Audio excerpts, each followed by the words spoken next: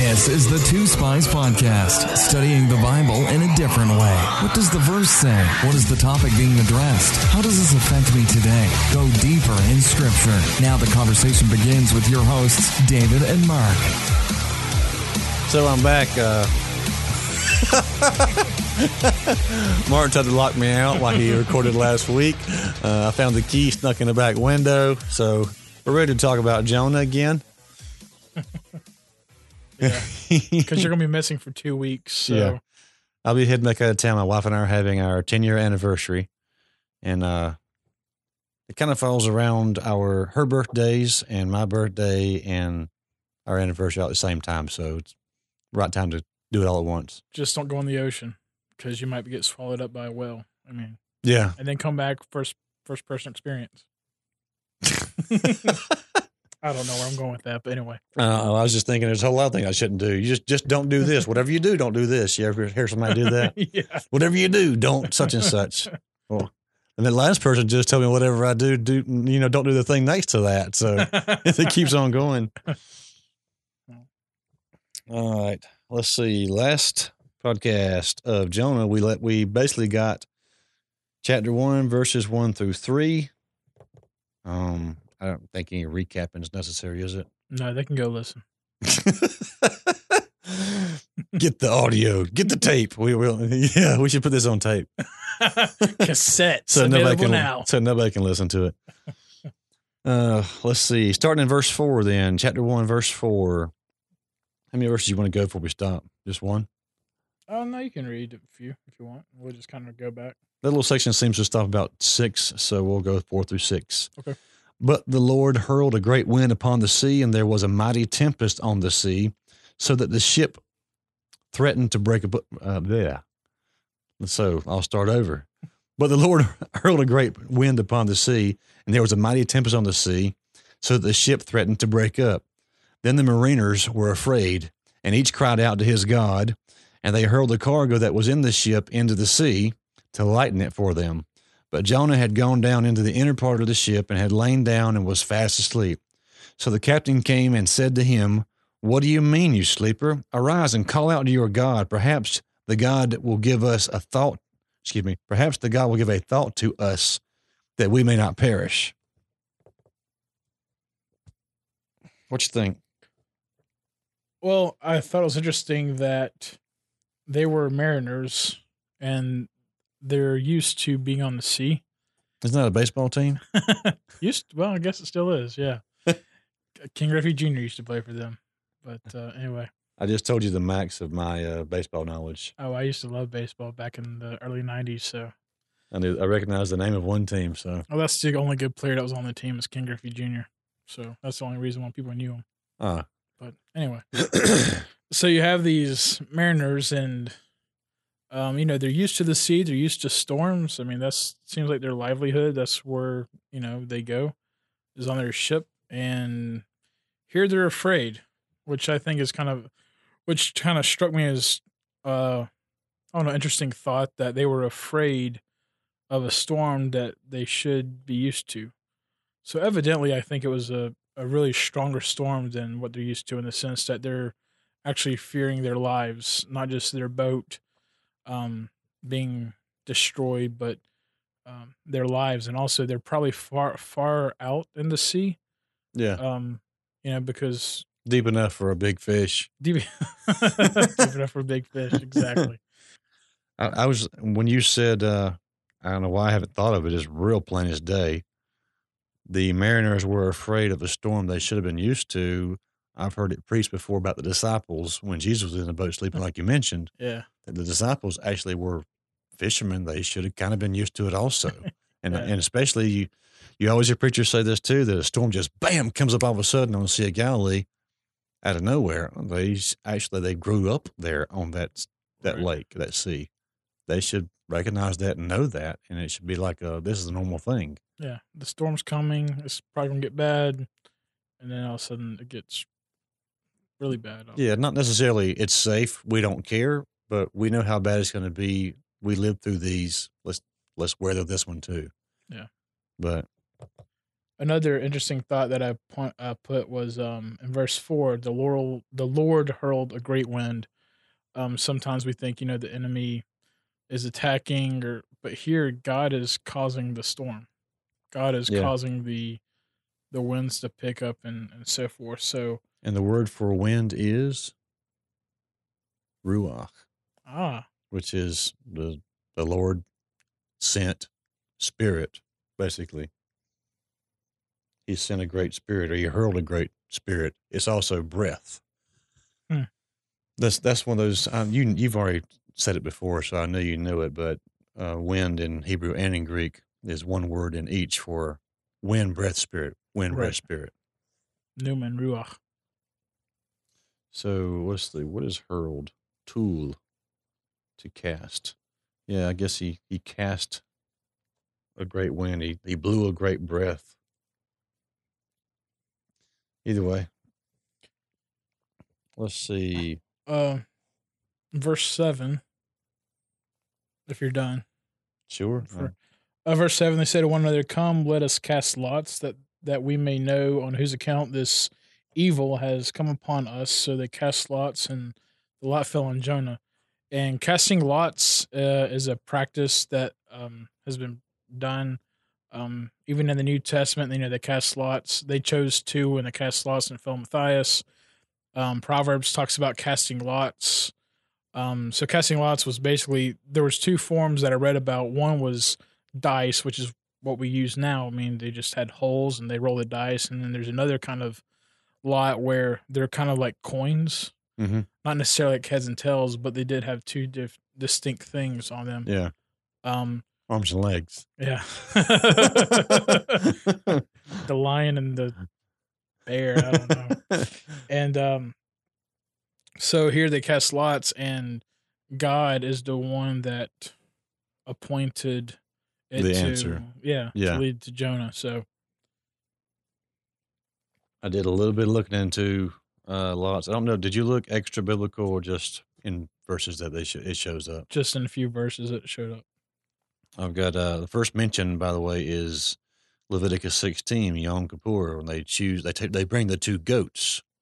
We might need to do a search on that and see. Peter brings these two disciples forward and casts lots to see which one's going to be the guy who's going to be another witness with them, another apostle.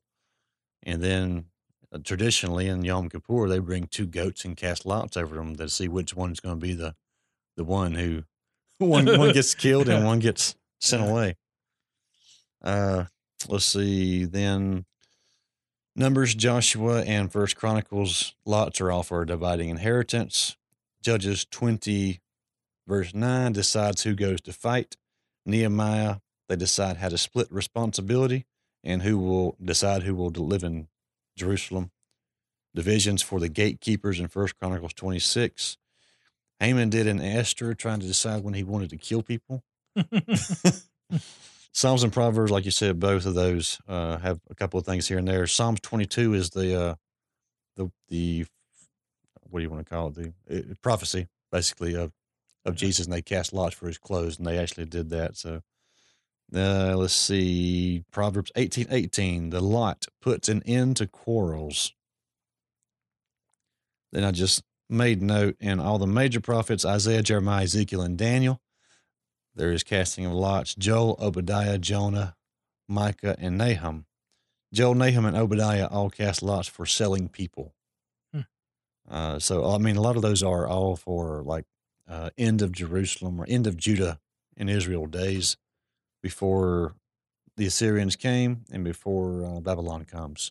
So you can see some language there about how they would come in, conquer the place, and cast lots to see who would take what slaves, that kind of thing. And then jumping in the New Testament, you've already mentioned those. They cast lots for Jesus' clothes and for a new disciple. I do want to mention, though, because before we go too far, simply because it's an early one in my note, I had labeled this as 1 verses 5 through 10. I guess we're going to get to this more, but each man called out to whatever God might listen. That's when the captain goes down there and he says that to him. Whatever your God is, call out to him. Maybe he'll think of us. Maybe he'll pay attention to us. Yeah. So they all expected everybody to do so. And the point in this is, to me, they all respected any God who might help. But when we look at, because you hear a lot of preachers preach this in Jonah, like they all believed in Yahweh God. They all believed in God of Israel. Right. No, they sacrificed to the one who answered them. They didn't all become Christians that day. I mean, we can say we don't know we don't know what happened to them afterwards. Right. But for the most part, we have other examples where somebody sees that Yahweh God is superior to their God. They decide to stick with their God even after the event. Yeah. So, I mean, this guy over here is praying to one God. This guy over here is praying to another God. This guy over here is praying to another God. And then they go wake Jonah up and say, hey, pray to your God too. Right. In case one of them hears us. And I know we're getting ahead of ourselves, but you mentioned the sacrifice. I mean, if we believe in a different God and your God answers, we're like, okay, well, your God answered. I'm going to make a sacrifice, even though I might not worship him or know him. Yeah. I'm just going to be thankful he listened. So here's a sacrifice for you. Then I can go back and worship my God. I mean, they didn't listen, but this is common stuff we read through the Old Testament and especially extra biblical, but through the Middle Eastern time and all the conquering Greek and Roman conquerors when they would come through. Yeah. When those empires came through, they didn't abolish other religions and proclaim their one God. They were multi-believers. I mean, they believed in many different things, and they would simply assimilate a new God into their pantheon. Right. They weren't about, excommunicating all but one. Yeah, and if one God didn't listen, then maybe you did something wrong, so you go to another God to figure out, and it just goes on and on and on. So, I mean, it doesn't mean you neglect the gods you're worshiping. It just means you're going to the next God or find another God or figure out something else. I guess I wanted to make something out of this because I sometimes feel like we take it from a post-cross New Testament perspective, and our belief is that Yahweh God is the supreme God. Right. And that Jesus is God in the flesh. We come at it like that, and we look back at this and we say, oh, these guys all became believers that day. I just don't think that holds water. No. Yeah. So, on from the points of casting lots, where are you going next? I did make note of that, verse 10. Then the men were exceedingly afraid and said to him, what is this you have done? For the men knew he was fleeing from the presence of the Lord because he had told them. So he obviously buys a ticket, gets on the boat, and they say, hey, how are you? My name's Bob. Oh, I'm Jonah. Yeah. Where are you going? He said, I'm just running from God. Really? Yeah. Okay. And then he goes downstairs and goes to sleep. Yeah. So, I mean, he's on a long journey. I mean, it's a long journey from his place to Joppa. So he's tired. I think it'd be easy to sleep on a boat, too. Probably. I can't sleep on a plane. I can sleep anywhere else. I don't think I've ever tried to sleep on a boat. I'm sure it's peaceful, though. Hey, why not? Let's see. Like you talked about, verse 10, that they were exceedingly afraid. It's the level of being afraid seems to be escalating. So I think the storm is either getting worse or their faith in gods, whether it's getting less, is becoming less. Yeah. Like they're accepting we're going to die out here. So I'm not sure which one is it, but regardless, their fear is building. And then Jonah obviously reveals to them that he's running from God, like you mentioned. And they weren't really sure how to please this God. They weren't sure how to fix things. I mean, okay, well, what do we need? So they asked Jonah, what do we need to do to fix this? And Jonah says, hurl me over This is a lot simpler answer than Balaam gave Balak. 7 bulls, 7 rams, 7 altars on the hill. Yeah, I think this is my interpretation of that is that Jonah's a prophet, and as a prophet, that you're God's spokesman, and if you don't speak or if your word does not line up with God, you pretty much are going to get stoned to death. You're going to die. I mean, you're you're speaking as God's mouthpiece, so it better be accurate. And so he's disobeying the word. He's going against it. So he knows that disobeying, the result is death. So I think in Jonah's mind, the only way to stop God from destroying them all is for Jonah's life to be gone. And he just said, just toss me over. So these guys on the ship must not have been Assyrians. I don't think they were. I wouldn't say they were either. Yeah. I'm not sure. We don't really have any indication, but we always hear they're mixed, and I guess that's what we're going on too. They're mixed from all kinds of different nations. They could, every single one of them, be from one other place. They could all be Egyptians, or they could all be, I don't know, what would be, we're saying this is a ship of Tarshish, and we discussed that last podcast, but let's say they're all from Spain. They could all be a bunch of Spaniards. Not that there's any Spanish yet, but right. Either way. So yeah, they, Jonah tells them what to do, and I think the interesting thing is they ignore Jonah's advice. They just say, okay. So they row harder and harder and harder and try to get to land. I mean, that's their response to Jonah. So I think it's interesting. Either they thought Jonah was crazy, they had some kind of moral code as far as they think killing is wrong. Meaning that that's the direction I was heading towards. There's a possibility that if we dump this guy over in this storm, he's going to drown. We can't let that happen. Yeah. So. Well, he's also told them that he's tied up with God. He's a prophet. And I forget if it was, I've been in several study Bibles recently, so I couldn't tell you which one noted it. It's not my own idea, is my point in mentioning that.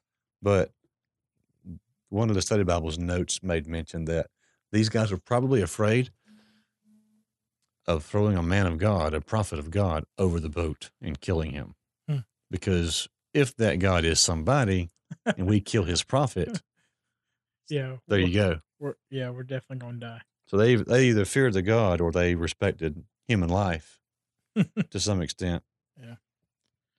So, I mean, they released the cargo. That didn't work.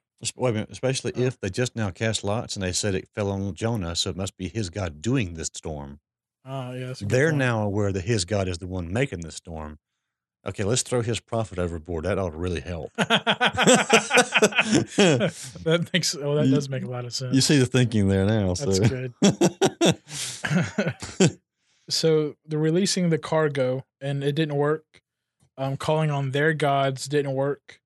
And now they're rowing hard to get to land, and it's not working. And I thought the word hard here means to actually dig through. So these guys are desperately rowing as hard as they can, like digging in the ground, bearing hard to try to get to land. So they are definitely, their fear has escalated. It's afraid, exceedingly afraid. And now these guys are digging in, trying their best to get to land. And it's verse 13. Verse 14. You got rowed hard in 14? I'm sorry, you're right, 13. Okay. I was going to say, maybe our Bibles are different. Sorry, verse 13.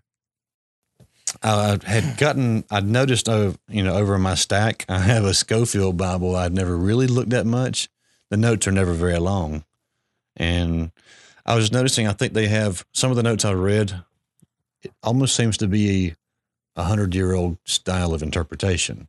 I thought, I need to see that. I haven't heard some of those things that way, because mostly what I've been listening to since I've been saved are all more modern preachers. Right. Even if they're older preachers, are still in this time. I think they're, in my opinion, there's like a wave of time period, almost like a spirit of interpretation. And the Spirit seems to be a different spirit of interpretation. Yeah, same Holy Spirit, but a different way of bringing the verses across over time. Yeah.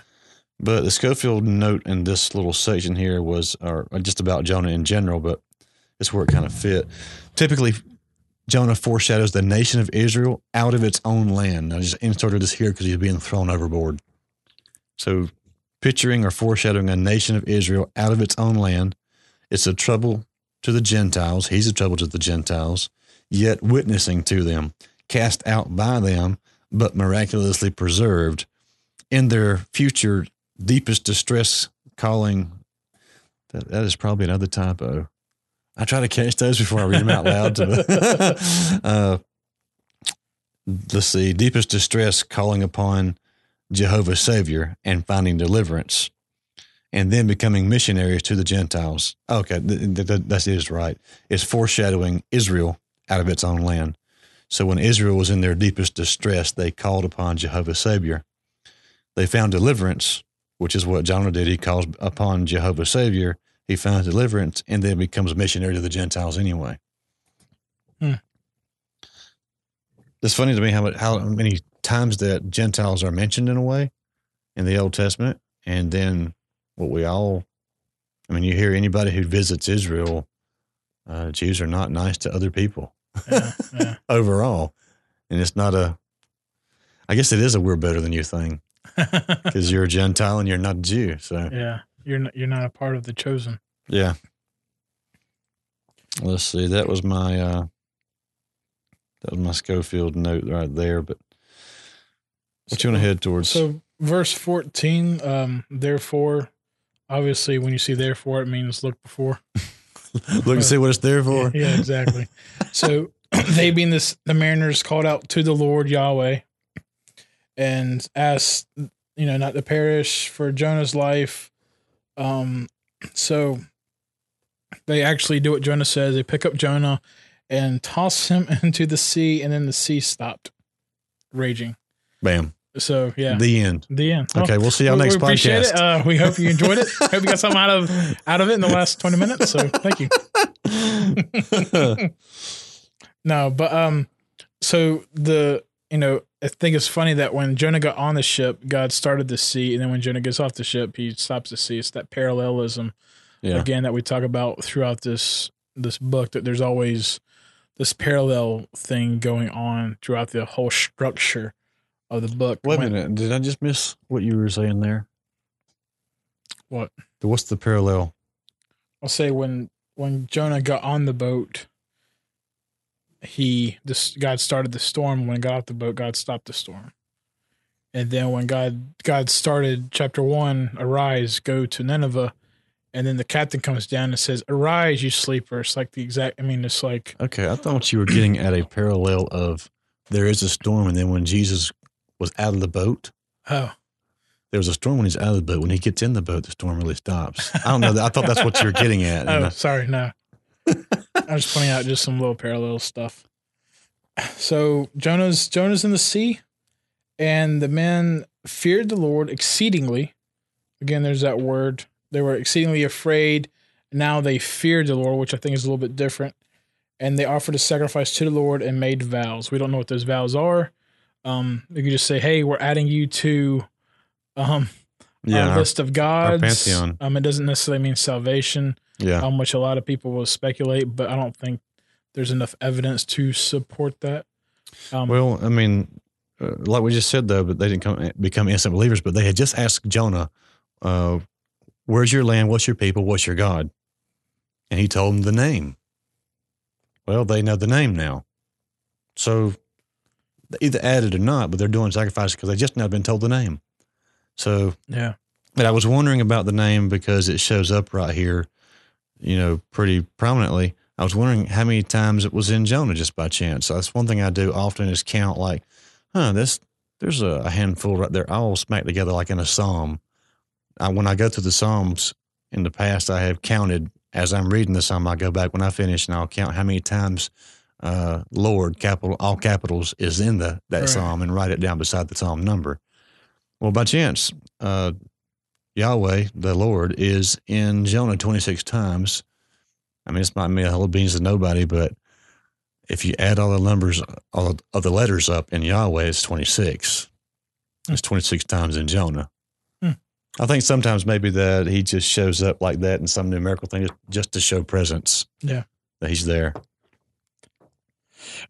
Verse 17 that doesn't exist in the Hebrew Bible. You want to explain that? Okay. So Mark, he had texted me the other day and said, here's something odd. The Hebrew Bible doesn't have Jonah 1:17. and it is Jonah 2:1. If you look for it, it's just shifted. I don't know why on this, but for some reason, because to me, if I'm translating, let's say I'm translating a Hebrew book of something, and we'll call it Jonah, and it's 4 chapters long, and I'm going to mark it out the same way they mark it out. I'm going to try to take what is a complete thought, which we would call a sentence. I'm going to try to translate that complete thought. Yeah. And as 4 or 5 complete thoughts, 4 or 5 sentences come together and they look like a paragraph, I'm going to try to make that a paragraph. Right. Translating it into English, I'm going to have different separations and punctuations than they would, but I'm going to try to keep things together that seem to already be together. So I don't have a clue why you would want to translate it differently than that way. So, yeah, verse 17 just seems out of place when you read chapter 1 and chapter 2. Because it, you know, if you put 17 in chapter 2 begins with the fish and ends with the fish. So it's like, so I'll look at chapter 2 as one complete thought if you include verse 17. Right. So, but if you count 17 as a transition thought to get from Jonah on the boat into Jonah in the well, the middle is Jonah in the water. Yeah. So, but either way, just to say what I had told Mark that I have noticed is that for some reason that English translators have decided over time through various places in the Old Testament to take something that is the first or first and second verse of a chapter and for some reason count it as the last 2 verses of the previous chapter. I never see it the other way that I remember. I'm just talking off, shooting from the hip, but I never see it the other way. It's usually backing verses up into a previous chapter, and I still don't know purpose or reason to do that. Yeah. And like you said, this really fits better in chapter 2 because in that way, the fish eats him, and then the fish throws him up. You literally have the verb in 17, swallow. The great fish swallows him. Then you have the verb in 2:10, the fish vomits him up. So you have a real complete thought there of eating and throwing up and all the prayer in the middle. Yeah. So chapter 2 is pretty much Jonah praying. That's all it is. Jonah talking to God. I do want to point out an odd detail. You tell me what you think of this. It should be taken exactly literal. Okay. 1:17. And the Lord and the Lord appointed a great fish.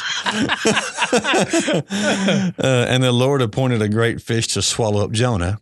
Here's the kicker. And Jonah was in the belly of the fish 3 days and 3 nights. Chapter 2, verse 1. Then Jonah prayed to the Lord his God from the belly of the fish. So my point is, Jonah was in the belly of the fish 3 days and 3 nights. Then Jonah prayed.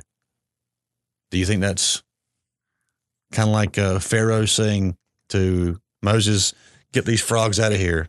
And Moses says, okay, when do you want them out of here? Do it tomorrow. No, get them out of here right now. Maybe it wasn't the frogs. You remember that? It was one of the plagues. He says, get them out of here. And he's like, when do you want to do it? Just start tomorrow. Right. Why? Yeah, why? So Jonah's in the belly of the whale 3 days maybe, and then he decides, oh, I should pray. I didn't think about that. Yeah. I tend to think it was within those 3 days that he prayed. I don't think it was after the 3 days, just because the fact of the reference with Jesus. So he would be in there a total of 3, and this would have had to take place before this come to an end. It could have been day 1, day 2. I probably tend to think it was probably closer to day 3. Just him probably frustrated. So that would, I guess that would go along with some things I've seen with God in my personal life. Is I would choose to, if I could, I would choose to break earlier. I would choose to give in earlier. I can say it with my mouth, but I haven't really done it in my heart yet, and God doesn't move. Yeah. And then when I actually finally break in my heart about what I'm trying to be rebellious or stern about, when I finally give in to that and really give up to God, suddenly he moves, bam. Yeah. I was in a real hard time before I met Hasan for about 4 months, crying out and screaming out to the point of praying until I was exhausted. And then at the end of prayer, I would get these soft whispers of things that I still haven't forgotten, some of the things I've been told. I was told then. Right. But at the very end of that 4 months, I really got, because I was praying for restoration of a relationship, which never came. And when I finally, wanting a wife, I finally said to God, okay, you know what I like. Yeah. You're going to bring me somebody that I think is hot. Yeah. You're going to bring somebody who's sweet. You're going to bring somebody I get along with, at least most of the time. And so whatever you want to bring me. When I got that thought that I was trying to pray for 4 months, when I got it out of my head down in my heart, when I really did mean, okay, God, whatever you want, suddenly I met her within a week. So, and now we're here on 10 years marriage. Yeah. So I don't know, maybe I'm just thinking Jonah is maybe not waiting 3 whole days, but on the third day, he's like, I need to do something. I need to finally give up. Yeah. But, well, you find out that God is, it says God appointed the fish. So God will find out, God saves Jonah through the fish or by the fish. And so Jonah's got to realize God doesn't want him to die. God wants him to go do what he asked him to do. And so God is continually trying to save him. Yeah. And, we'll find out some other stuff, but you got to wonder, though, Jonah didn't know which way the fish was swimming. Was the fish swimming 3 days' journey straight towards the shore? Yeah, I don't think he knew. I think he was like, how am I alive? Yeah. I just got swallowed by a fish. So I don't know what Jonah was thinking. Was it a fish? Was it a whale? What do you think? It's a fish. Well, I mean, the word there, we discussed this, but the word dag is just a word for fish. It's not the word we get from Genesis 1 for whales and like big sea monsters type word, tanim. It's not that word. So I don't know how big it was, but it's not what we normally translate for whale. Yeah. I mean, the two fish that I've heard is sperm whale and a tilapia, whale shark. Yeah. Big tilapia. It's grouper. Let's see a whale shark and a sperm whale are both in the Mediterranean Sea, which is where Jonah more than likely was in. And those are two big fish. I was talking to my wife the other day, and she's like, I think it's a shark or a whale shark. And if I remember right, fish not a mammal. Yeah. Well, if I remember right, one of the two, either the sperm whale or the whale shark, I wish I could remember, their diameter of their esophagus isn't big enough to swallow a whole person. So it kind of narrowed it down to really just one. Huh. So I can't remember which one it was, but we were just having a conversation. I was kind of looking up little facts about them. But I mean, the other animal is big enough to swallow a person. Could a person survive? There's been some people saying there's records of people being swallowed by a fish and being bleached. I kind of looked and saw that some of those things were hoax, so I don't really know if they're true or not. So, but nevertheless, Jesus considered this book and this story as a fact. So, I tend to think being swallowed by a fish is really a small miracle, so to speak, to have faith in than previous things in the Bible. I want to say it was the Schofield note that said, doubting that Jonah could be swallowed by a fish is not the actual thing here to have faith in. If you doubt the story, you're really doubting Jesus who quoted it. Yeah, you're calling his witness into question and basically calling him a liar by not believing this story. That's a good point. So, the Schofield Bible really, it came down like a Baptist hellfire preacher in that particular note right there. Like, your problem is your sin. It's not it's not the fish. It's your sin. So, okay. So before we go through the prayer, and look at individual things about it, I thought this morning I'm kind of shooting left and right here. I should go through this thing and outline it. Did you outline chapter 2 just straight? I mean, I have a few things, kind of. I just thought it was kind of neat what it showed me, just to try to make an outline of it and organize it. But tell me if you got kind of the same stuff, and I'll just read through it kind of quick. To 2 he cried out to the Lord. He heard me. 2, 3 through 4 is all this stuff is from the Lord. Deep, seas, floods, billows, waves. He names 5 things. 2, 4, basically, you cast me away, but I will turn back to you. And it quotes the phrase, your holy temple. Then 2, 5 through 6, this stuff is so bad it reaches even down to my soul. And he names 5 more things. Deep again, deep weeds, bottom of the mountains, bars of the earth, eternity. 2, 7, my prayer made it all the way into your holy temple. And then 8 through 10, idols versus the Lord. These don't seem, because there seems to be, if you look at the first one, he cries out to the Lord hears him. Then he names 5 things that are from the Lord that are pretty tough stuff. And then, even though you cast me away, I'll turn back to your holy temple. Right. Then he names 5 more things that are from the Lord that are tough stuff. And he says, to get back to the idea of holy temple, and I cried out to you and you heard me, he puts them together and says, my prayer made it all the way into your holy temple. You heard it. But then at the very end, 2, 8 through 10, he seems to basically say, as a cap off to all of his prayer, idols versus the Lord. Praying to idols forsakes your opportunity to be saved by a real God. You're praying to these idols. That was I forget which, I want to say it was a King James. It was an extremely odd verse, the way it was written. I think it was verse 8. Those who regard vain idols forsake their hope of steadfast love. Yeah, the King James in that one particular verse, I was thinking, I would just be lost sitting there if that's the only translation I had. I just had to skip that verse. I don't know what it means. Yeah. But basically it means you want to pray to idols, you're giving up your opportunity to actually be saved by a real God. Let's see. Declares his allegiance to the Lord, declares salvation belongs to the Lord. That's how he kind of caps it off, those 3 ideas. Yeah, I put that this prayer is one of thanksgiving, but the prayer retells the events that follow his time in the ocean. Mm-hmm. I put verse 2 through 7 seem to be telling what took place while he was in the ocean. So this is a retelling while he's in the fish of what happened. Mm-hmm. The belly of Sheol. Sheol could refer to a grave or a place of the dead, not necessarily hell. So he is pretty much dying. He's on the verge of death. Yeah. So he sees it. But God, it says that God cast him into the deep seas, not the mariners. So, God appointed the fish, God appointed Jonah. And I think I'll explain what I mean by that. One, it shows God's foreknowledge of what, Jonah's doing, but I think it shows more than that.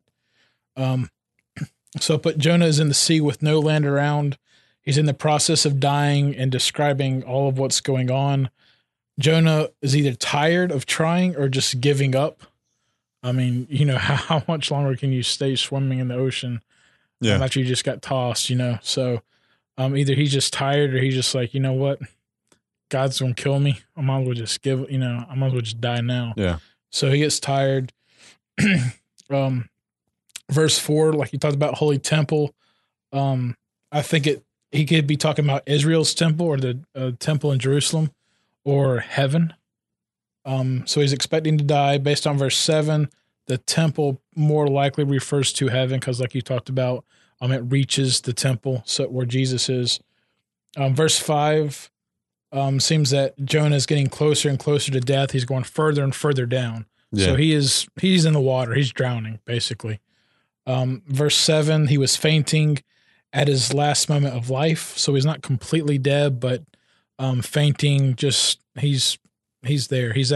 It talks about the gates. There's like the gates of Hades. There's the gates of heaven. The gate is kind of indicating. Where do you see gates at? Hold on. So it's talking about bars dealing. I assume bars like gates, I guess. Yeah, I follow you. To where it's like, the entrance to the end. Yeah. So he's pretty much like, the bars are closed upon me forever, talking about the grave. And then, yet you brought up my life from the pit, O Lord.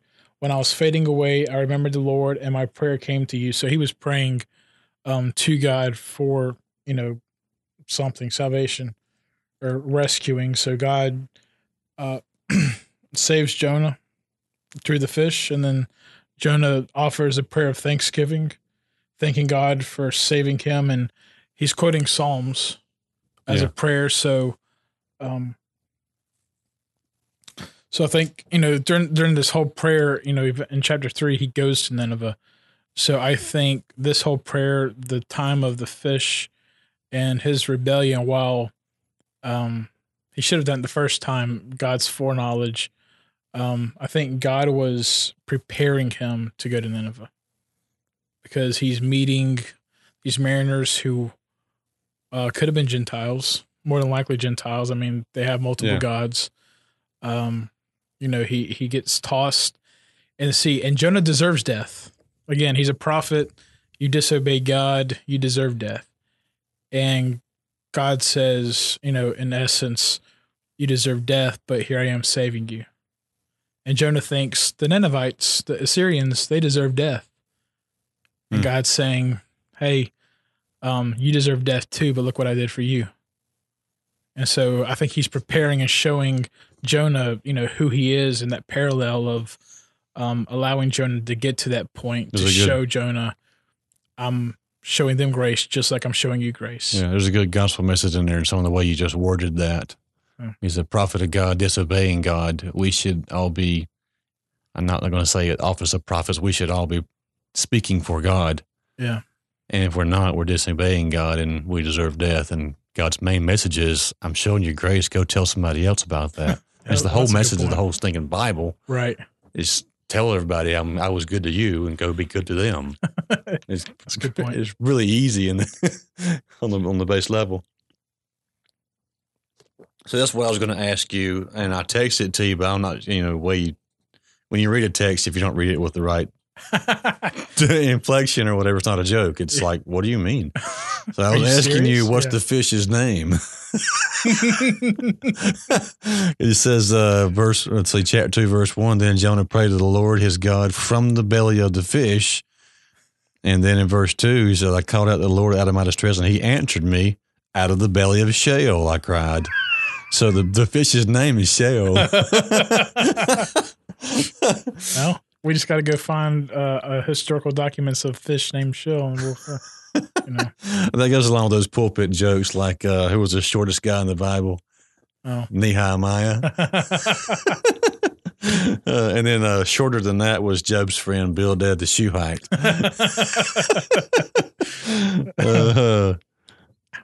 You want to look at Sheol for a minute? If you want to. You want to go ahead? Or you want me to go ahead? I'm done.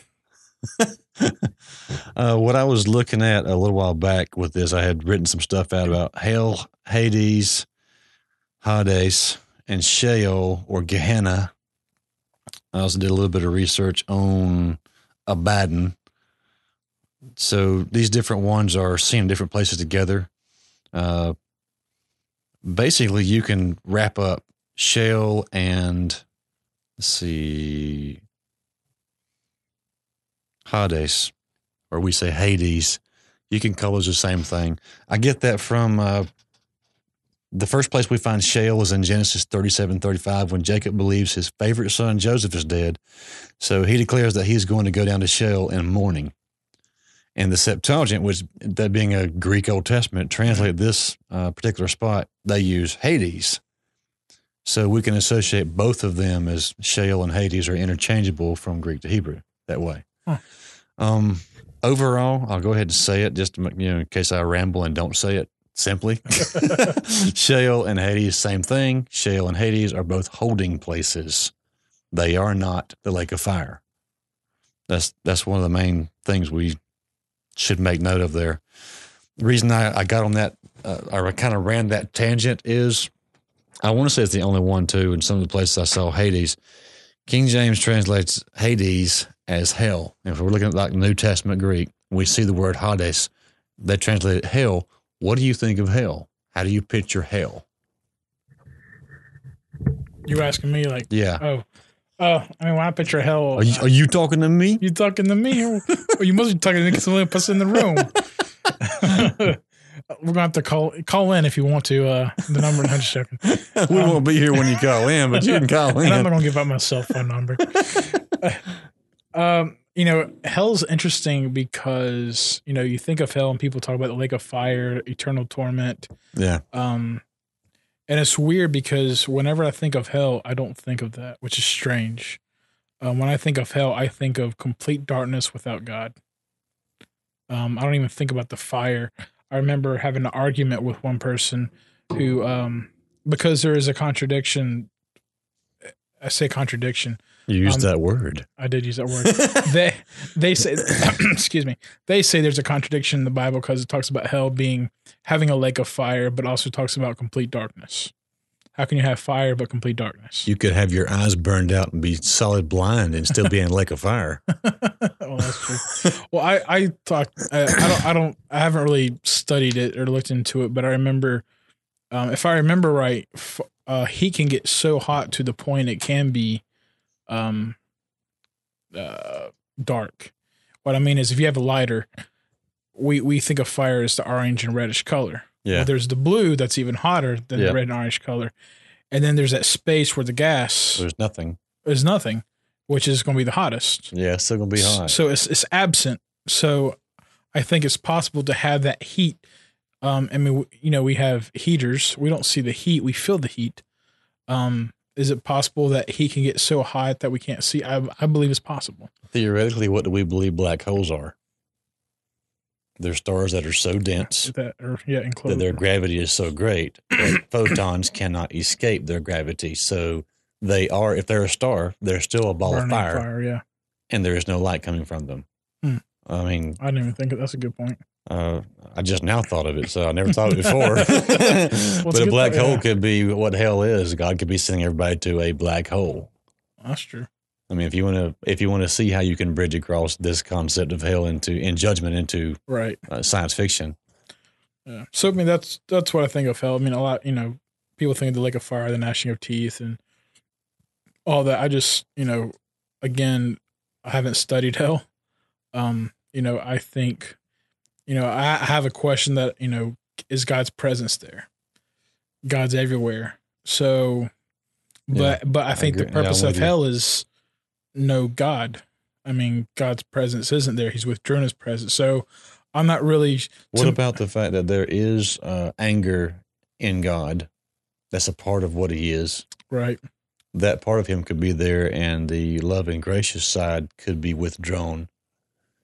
With us in heaven as saved people believing in Jesus, then he says, I'm going to withdraw all my wrath from you because you believe in the cross. That's what we have left is all his grace and kindness. That's a good point. In that way, he can still be omnipresently present everywhere, right, including hell. Just like he's everywhere here, but there's violence. Yeah. That makes this a good point. So that's what I think of hell when you say hell. Okay. That's what I wanted to get as overall what we picture. And normally, yes, you have but you're biblical. Your darkness picture of it is biblical. What people normally think of it as the lake of fire. That's what they're picturing, that time of judgment when people are cast in. Yeah. Technically, the lake of fire is not, Hades is what we're looking at. Hades and Sheol are not hell. They are not the lake of fire. What we think of as hell would be the lake of fire, that place of judgment to be thrown into. But so getting at what the waiting place of Hades and Sheol is, even though it's a place of torment and flame, and I refer to Luke 16:23 and 24, Hades is not the lake of fire. It is a holding cell and a waiting place. Before the cross, it held all the dead. So, of course, I'm jumping through some Ephesians 4 stuff here, 8 through 10. That speaks of Jesus, basically, when he ascended on high, he led a host of captives and gave gifts to men. In saying he ascended, what does it mean but that he also descended into the lower parts of the earth? Earth there is singular, parts is plural. There are multiple areas of earth. Right. He who descended is the one who also ascended far above the heavens that he might fill all things. There's a neat phrase for the question you just brought up too, though. What were you? I'm sorry, you're fixing to say something when I read 10. I was just going to ask you, have you heard of the theory that hell is in earth? Like in the core of the earth? Physically, geographically located. Yes. Yeah. I'm just curious if you heard of that. I guess I would say with that kind of thing, overall, over the whole Bible, the average listener is fixing to look at me and say, you're ignorant then. I usually think everything here is literal. And if it's beyond what we think is physically or scientifically possible in this world, it could very easily be spiritually possible. And there could be multiple things happening at once on both sides of the curtain. Yeah. Example, John sees a vision in Revelation 12 of a great red dragon. He identifies him as being the devil, Satan. Does that mean that the devil is a great red dragon? Well, I have told you before, I think that there are a dragon class of angels, that he being a fallen angel doesn't make him different quality of being, right? Different kind. He is just in a fallen state now. Is he still the same thing? I think yes, in my opinion. But when John sees a vision, he is not seeing this physical world right here. Do we believe in dragons right now? No, overall. Right. Mythical creatures. He's looking at a spiritual being. He identifies him and says he looked like, and he says what he thinks he looks like. Either Satan looks a whole lot in the spiritual realm like a great red dragon, or that's what he actually is in the spiritual realm. So the words that are on the page there are literal. And John is saying, this is what I saw. I don't know how else to say it. Yeah. So I give that as an example, but most of the time I take what the page says, and even if I think there's another meaning, possibly a symbolic meaning, something like that, a hidden kind of meaning behind it that you can investigate more, I still usually think the exact words on the page say the same thing as the words on the page say. Right. So that's why we get on this, because I'm saying, yes, I think that hell may be geographically located in the center of the earth. It's a place. It should be somewhere. I don't know. I mean, it's also a place for, well, let me say that. I was about to say it's a spiritual place, but it's not a spiritual place. The people who are raised from the dead, who are saved, are given glorified bodies. We're just like Jesus, 1 John 3:2. When we see him, we'll be like him. Mm-hmm. We're going to be able to do everything that he can physically do right now. We're going to be in physical bodies that are not dying defensively or whatever. Right. They're offensively living. We're forward moving. We are not born like we are right now. And from the moment my first birthday till my next, my 41st next week, I've been dying for 41 years. Just haven't completed it yet. But I think in that time, our glorified bodies, we're not going to be dying. We're going to be offensively forward-moving, living creatures. We're going to be, I don't know any other way to say it, we're going to be awake for sure, right. Really doing stuff. And like Jesus, are we going to be able to walk through matter like he walked through walls? I don't see why not. But the people who are not saved, it says they are not raised. This is Revelation 20. They're not raised until the second resurrection later on, after the 1,000-year reign, after the millennial kingdom. When they are raised, they're sent right to the white throne judgment, and they're thrown in a lake of fire. They're not resurrected from the dead. Well, they're still dead. There's 2 deaths, though, so they're physically dead. They're going to be raised from their physical death. Their spirits are in a place right now still existing. The rich man and Lazarus story, which is what I referenced back in Luke 16, the rich man and Lazarus are both in some place. Mm-hmm. He feels flames. He wants water. But are they the same physical beings that we are right now? I don't think so until they are given glorified bodies. I think the people who are raised to the white throne judgment, who are not saved, though, are going to be given glorified bodies. Not glory as in happy and never sick again kind of glory, but glory as in it can't die. It can't be burned up. When the worm chews it, it can't complete the job. It'll never, ever end. When demons are in hell with you, beating you to death, that will never end because you're not going to finally die. No. I don't want to say more words. Some of the things I have read about what people have reportedly died, gone to hell, and been revived, and what they said they saw there, I don't even want to say those things, but it never, ever ends. That act of violence and death that happens to you may complete. And this is what one person said. They saw a person being brutally murdered in such a way they would die and come back to life, and it would happen again. And when they were being killed constantly by several demons all working together. That was that person's lot. But they're somewhere right now. They will be given physical bodies that can not be completed in death. They will endure pain and torture and fire forever.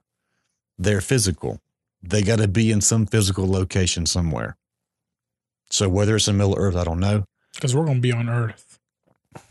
Yeah. I mean, yeah. The New Jerusalem. I mean, we're the New Jerusalem, and the Earth is renewed. Right. So we're going to be physical, though. I just look at it and say, there's no reason, because this is Jehovah's Witness kind of stuff, that hell is the annihilation at some point, that you stop existing, that a loving God would never do that. A loving God gave you a son of his own, sacrifice in your place. You believe in that, you can come to heaven and not suffer for eternity. But you call him a liar. Yeah. He's letting you choose what you want to. Call him a liar, and he's going to judge you for your sins and your own merit and throw you in the lake of fire. Yeah, he created all of us with the Spirit for the purpose of living forever. Yeah. Technically. Yeah. We're not eternal beings, but we are living for eternity. We were supposed to have been. Right. Physically, Adam and Eve were supposed to have lived forever, just like they were. Yeah. So we are all intended to live physically and spiritually forever. Right. It's sin that corrupted the body and everything. So I don't think why would God annihilate? I don't even think it's biblical. I don't think it's biblical at all. No. So going on, let's see, let me skip down to something that's pertinent. Earth is singular here. Lower parts is plural.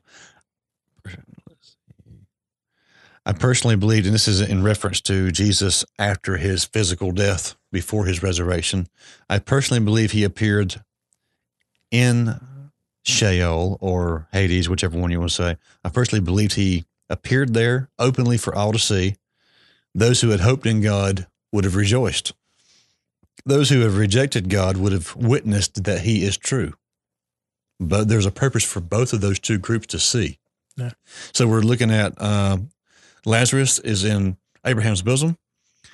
And I this is just a picture I made in my own head, but I pictured it as being almost a underground kind of cavern with a hole in the middle and the roof. And through that hole is where new souls drop in. And Jesus pops in. They see a light coming down through it. Jesus pops in through the hole. He's hovering above both sides and says, he just now said, it is done. Yeah. He dies. He descends down into this place called Sheol, and over both sides of saved and unsaved old saints and unsaved Old Testament guys, right. He says, it is done. He's proclaiming to everybody, it's done. And then he takes everybody from the, what you want to call the saved side. He takes all of the Old Testament saints from Abraham's bosom. Those guys are not there anymore. He takes them, according to Ephesians 4, to the Father, takes them to heaven. So where do unsaved people still go right now? As far as I can see in Scripture, there's no change in their situation. The rich man that went to the torment side is still there right now. And unsaved people who die today are only added to that number there. And they're not resurrected until after the millennial kingdom. Right. Only to go to court and receive a full sentence. And then go to a worse place. Yes. Yeah. So let's see. We mentioned this, I think, before the podcast, so I'll read it anyway.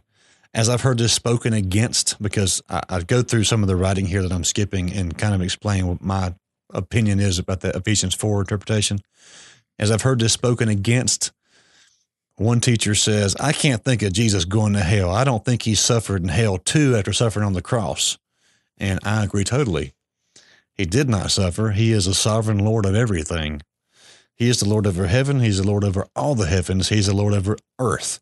upper and lower regions of the earth.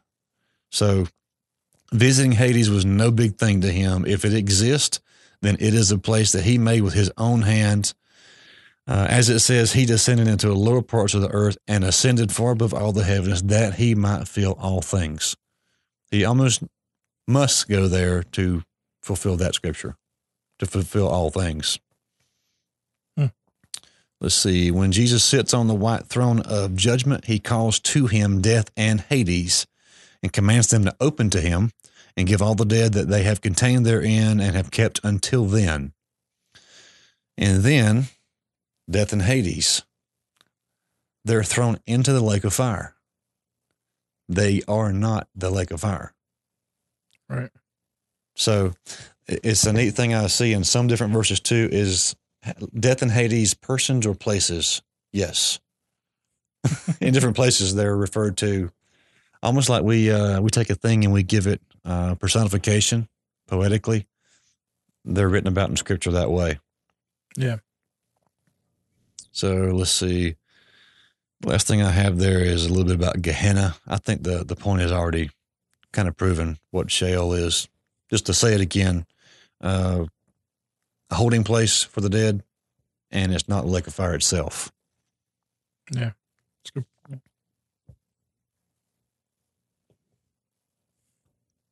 I was going to kind of go back and just hit a couple of phrases here and there from chapter 2 and just liken them over to some Psalms that possibly he was thinking or quoting from. And let's see, is it 2:3? You cast me into the deep. Yeah. So with the concept of you cast me into the deep, I went to Psalm 18. I call upon the Lord who is worthy to be praised, and I am saved from my enemies. You can hear Jonah's prayer a lot like right here. I called out to the Lord out of my distress, and he answered me. And then Psalm 18:3 says, I called to him, and he saved me. The cords of death encompassed me. The torrents of destruction assailed me. The cords of Sheol entangled me. The snares of death confronted me. I mean, very much like the list of 5 and 5 that he gives of all these things that are all over him and getting him. Psalm 18:6, in my distress I called upon the Lord. To my God I cried for help. From his temple he heard my voice, and my cry to him reached his ears. And you see obviously the same concept there of him saying my prayer reaches all the way into the temple. Yeah. Not too far away from you for that to happen.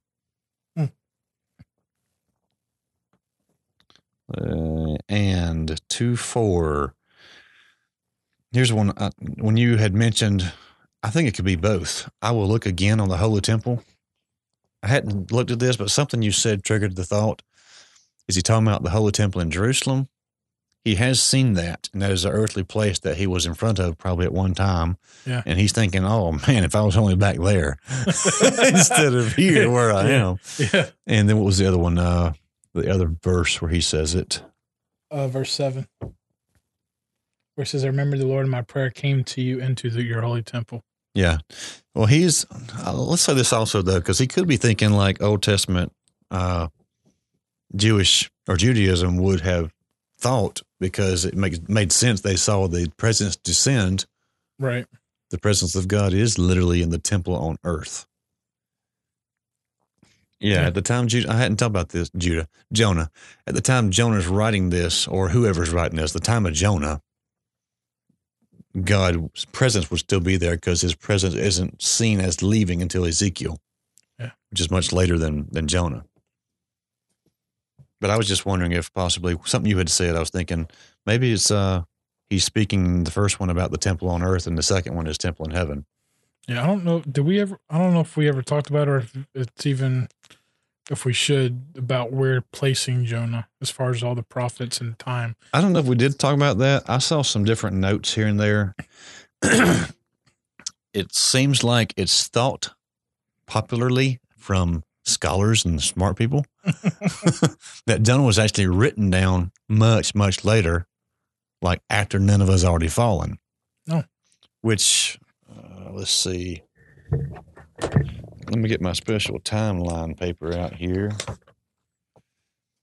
That Jonah will be placed around 750 to 800 AD. and Nineveh falls in 612 AD. So almost 200 years difference. If it's written down 200 years afterwards, it's still the story is still placed in the time of Jonah, of course. Right. So that would place him. We did mention this because I had said some of these names here. We had talked about the kings of Assyria. That's right, yeah. Tiglath-Pileser III and King Amaziah and Uzziah, which is Uzziah. So he's close to the same time as Isaiah. Yeah. That kind of places him, but. And Nahum, obviously, is a part of this prophecy in a sense. Yep. Nahum on this little sheet here is showing up to be around 612-ish also when Nineveh falls. Yeah. Let's see. The verse or the phrasing here, I will look again, though. Pastor recently talked about Psalm 42 and 43, and there's that phrase in there, I will look again on your temple. Is that the exact phrase? Why are you cast down, O my soul? Why are you in turmoil within me? Hope in God, for I shall again praise him, my salvation. I think he expounds on that. I shall again praise him. That's verse 11 in 42. And then in 43, he doesn't say, I'm going to praise you again at your temple, but I will praise you again. Why are you cast down, O my soul? Why are you in turmoil within me? Hope in God, for I shall again praise him, my salvation and my God. So that's the phrasing and everything. There's some other phrases, but kind of ties Psalm 42 and 43 together. I know I did a little sermon thing for a class another while back. To me, those two psalms go together anyway, but they are the night psalm. What you learn in the daylight helps you through the dark time. What you learn about God, you write those things down in a way, and the chapters of your book, your night song, they're not the same verses that are in my night song. But when the night comes, you need to be able to sing what God has done. You need to recall what God's done in your good day times. To me, that's what that Psalm 42 is about. And 2, 5 through 6, we're back in Jonah. Down to the pit, up from the pit. David writes, Psalm 40, verse 2. He drew me up from the pit of destruction, out of the miry bog, and set my feet upon a rock, making my steps secure. Psalm 69:14. Deliver me from the sinking in the mire. Let me be delivered from my enemies and from the deep waters. Verse 15. Let not the flood sweep over me, or the deep swallow me up, or the pit close its mouth over me. It's real Jonah stuff right there. I always think of it, the main thing, different people talk about being saved from different things. When they got saved, the Lord took this away from them. He took smoking away from them. He took that away from them. He took depression and sadness away from me. And I always picture it in my mind almost like a little short movie clip he showed me. Him reaching way down this dark, dark, black, spiraling tunnel. It has almost like a spiral around the outside of it. I'm down at the bottom. And he picked me up out of that and put me up on a rock that was beside the main entrance, up on the top of the ground. But I always kind of refer to this when I remember, because I don't remember it very often. I forget my old years of depression now so much. Yeah. But when I think about him again, if it pops in my head, this is one phrase that pops up is, he put my foot on a solid rock. He took me out of the pit.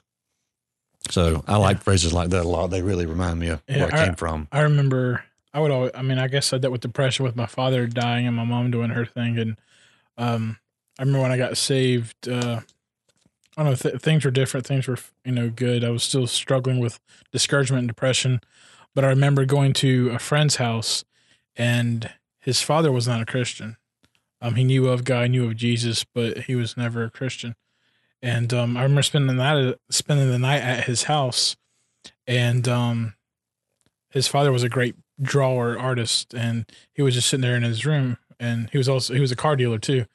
and he's the one that sold me my first car, which is pretty cool. He sold me a Buick, and it was a great car. And I was like, how much? He said, how much can you afford? And I said, well, I only have like a job, but I only work like 8 hours a week. It's not a lot. And he said, I'll sell it to you for $700. I said, well, okay. Well, I don't know if I can come up with that much money, because I was only making like $60 a week or something, and had to pay for gas and all that. And he said, you just pay me what you can. And so he was really nice to me. And I remember just one day, it was just me and him talking, and he just looked at me. He's like, can I tell you something? I said, sure. He said, when I look into your eyes, I just want you to know that I see the most peaceful person I've ever seen in my life.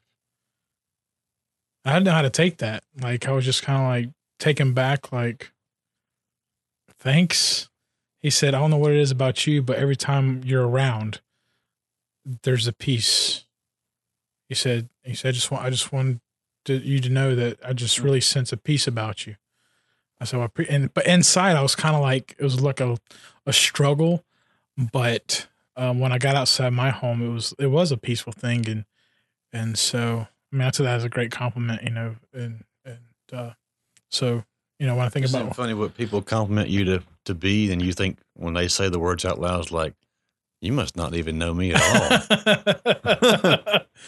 Well, I think about when he said peace, I would think, all the things he knew. He knew of my life. He knew that my dad died when I was 10. He knew, what it must have been like for me seeing your dad die of cancer and witnessing all that. And he knew that, my mom wasn't around, and I was kind of raising myself in a sense, and I was just hanging around my friends and just started going to church. I mean, I was, this is a few months in being a Christian. And so I was spending the night with my friends because I didn't know the Bible. And we would just sit there, and before we go to bed, we'd read the Bible together. And I remember the son of the dad, I remember him talking about how his favorite book was 1st and 2nd Corinthians. And so we'd read that so much. And I remember him asking me a question. I'm going off topic, but I remember him asking me a question. Have you ever thought about eternity?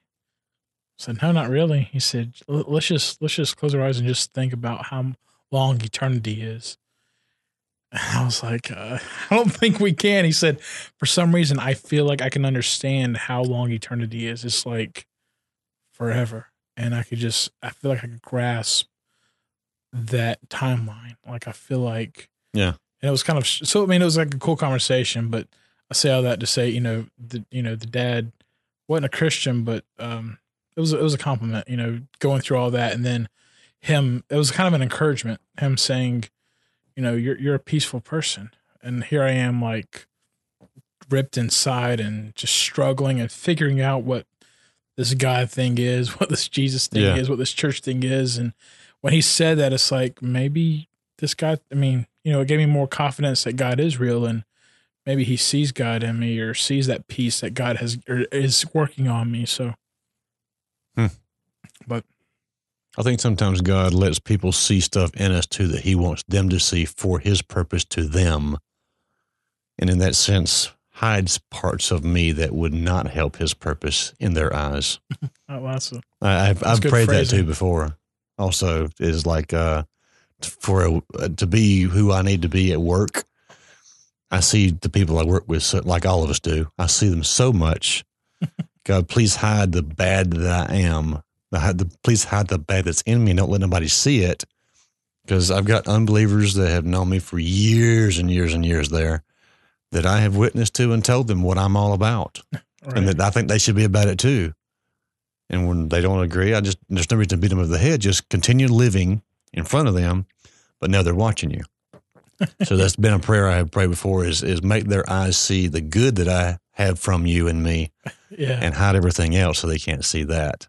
Yeah, I think when you're living your life and trying to be a good Christian witness, I think, sometimes that we go overboard. Like you talked about, you don't beat people over the head. You talk, and it gets to the point where you're fine, and you just live your life. And I remember working at a wings place, and I think I've told you before, but the owner, Wes, he hates people. He just doesn't like being around people. Yeah, me too. And he really hated Christians. Yeah. And so I had a couple of friends that, worked with him, and he knew me because I ordered wings there a lot, but he didn't know, much about me. And I was looking for a job, and I had the two friends recommend me to him. And they just said, by the way, Mark does go to church. He's a Christian. And he didn't want to hire me because of that. And so he met me. He said, "Oh, you're Mark. Yeah. You order wings a lot." I'm like, "Yeah."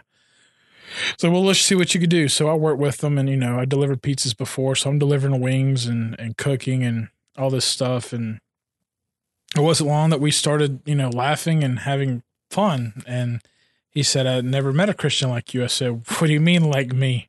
He said, "Well, I hate people. I've never been in a church before." He said, "But I've met people that talk about, following God, Christian, whatever." He's like, and they're all, I'll use the G-rated term. He said, "They're all jerks." And I said, "Why are they all jerks?" And he, shared some things. And I said, "Well, I mean, I'm me. I'm not going to stop being me, but I feel God changed my life in one sense, but I'm still who I am. I'm still goofy. I still like to have fun. I still like to do jokes. I enjoy jokes." And so we're having this conversation. And I remember I never went to the bathroom there, and I was like, "Man, I really got to go." So I was like, "Hey, Wes, I got to use the restroom." He's like, "Okay." So I'm walking in there, and he just, "Mark, no. I'm like, "What?" He's like, just come out for a second." I was like, "Okay. Is there a problem?" He said, "There's Playboys everywhere." I was like, "Oh."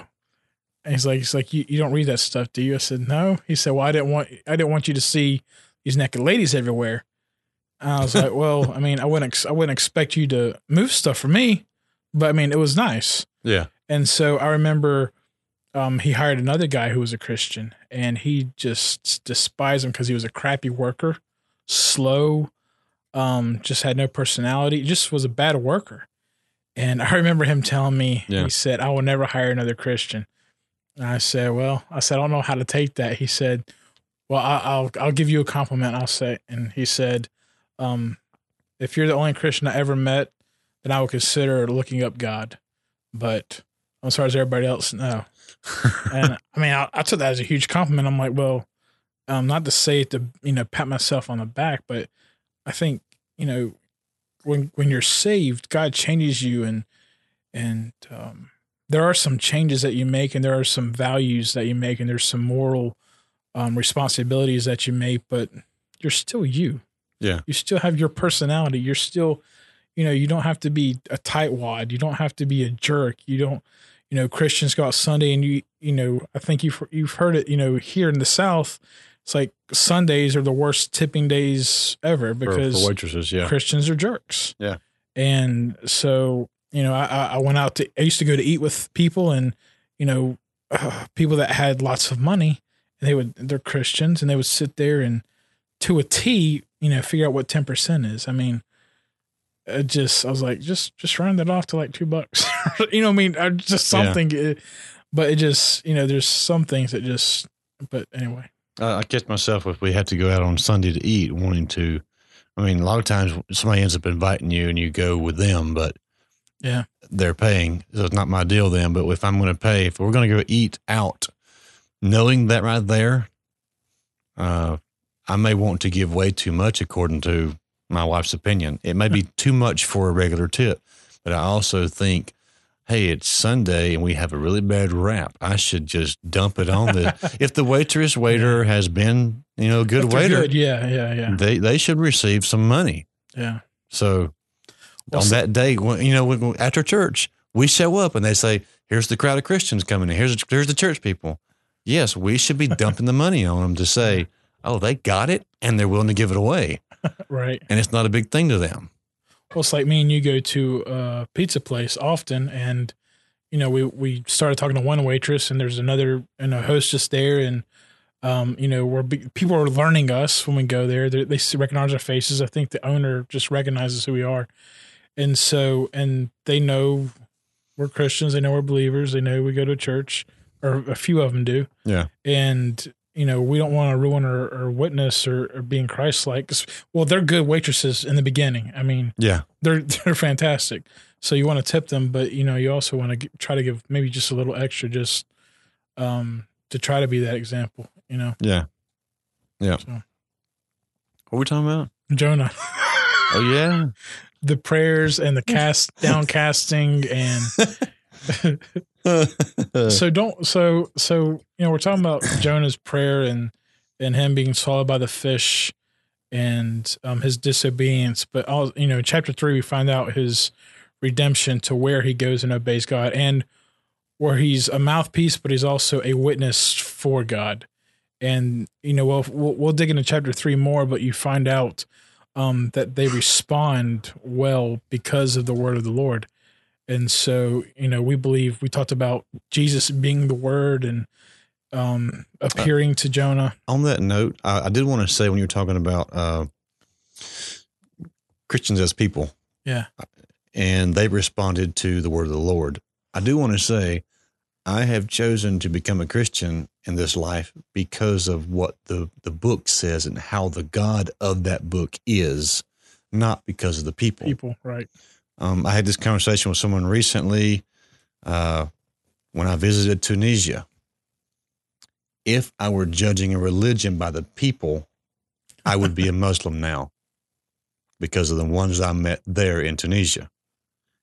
But I'm not judging a religion by the people that say they belong to it. I'm judging a religion by the God of that religion and the book that he has sent to us and given to us. So I'm a Christian. That's a good point, yeah. So, I mean, yes, we can be bad witnesses, and we can discourage some people. But when the unsaved person you may have had an influence on towards the negative, when they get to the white throne, it will not be a good enough excuse for them to say to God, but Mark was a jerk to me. And David, he's really bad. I mean, he's a really bad guy. I couldn't stand being around him. That's not going to fly with God, even if we were. I mean, we have bad days and we're jerks at times. I mean, sometimes I have good days. I mean, yeah. Those are rare, aren't they? rare. No. So you want to say those? Depends on who you ask. If you ask me, I think I'm great all the time, but other people think I'm a jerk.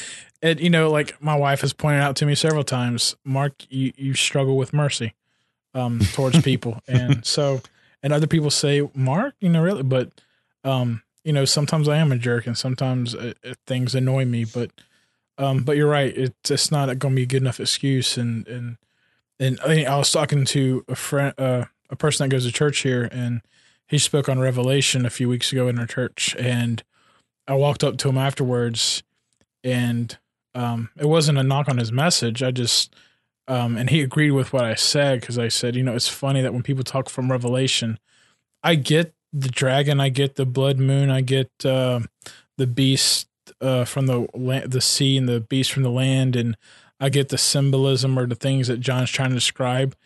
I said, I think that's all important. One, I remember being afraid to interpret Revelation or to study Revelation because there's so much craziness going on. And because it's intertwined from past stuff to future stuff and, things that John's trying to describe. And I said, there's no way you can interpret that. And then I think it was last year, I thought, why would God give us writings that we couldn't understand, that we couldn't interpret? Yeah. So that's number one. So I do think we can interpret pretty much most of it based on the rest of the Bible. Well, keeping in mind that what Daniel was told, it's sealed until the time of the end. Yeah. Some parts of Scripture are not available for us to understand yet until certain events take place in the news, and we say, oh, man, this is happening. Right. We start putting more pieces together, more Scripture starts opening up to us slowly. Yeah. But I said, we can look at all that stuff in Revelation, but if we miss the first chapter, I think we miss the point. And what I mean is it's the revelation of Jesus Christ. Yeah. It's about, the judgment from Christ and the salvation from Christ and the worship of Christ and the book that's opened only by the Lamb. And so it's all about the revelation of Jesus. And, when you talk about, the reason why I'm saying that is because when we're talking about, people can look at the people of the religion and say, well, they didn't live right, or they were a jerk, or they gave me the bird, or, whatever, they cussed me out. I don't know. Which bird? the flock, all 5 fingers.